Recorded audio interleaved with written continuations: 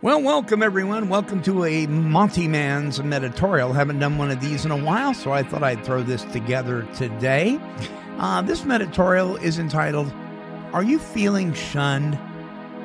Well, people are fascinating to observe. They do the most incredible things. They have the most wonderful abilities and can love deeply, even in the midst of heartbreak. We humans can also be incredibly selfish and self-centered. And let me be the first to admit to these character defects before I go any farther, so you don't think I'm excluding myself from the following observation. Well, for the past several weeks, I have witnessed whom I considered a couple of close friends completely ignore, shun, and avoid my wife and I as if we had some kind of plague.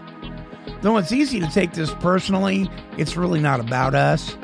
In fact, I'm not sure what it's about, other than that they are in some kind of personal turmoil.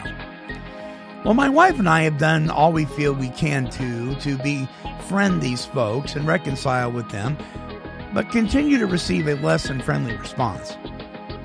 Well, I'll bet if I were to take a poll, we would find that everyone has experienced this phenomenon, and perhaps, like me, has even been guilty of the same behavior a time or two. Today, I would like to encourage all of you who are feeling shunned by someone that though you are experiencing some form of fallout from their behavior, I promise that more than likely they are in much deeper pain than you are. Something is going on deep within their spirit that is disrupting their serenity, their mindfulness, and perhaps even their relationship with their Creator.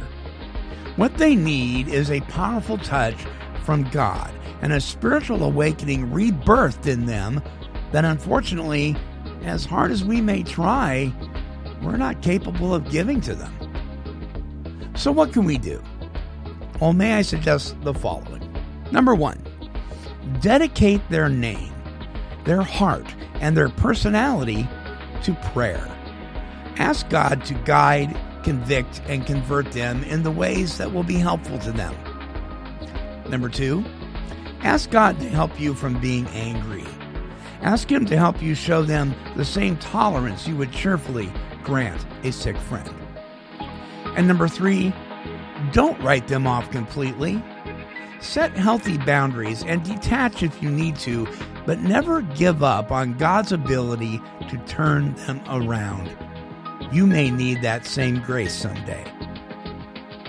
Therefore, if old friends have been distant or even rude, remember their Heavenly Father loves them just as He loves you. Put them in His hands. He is the great physician and can change their nasty attitude and even heal your broken heart.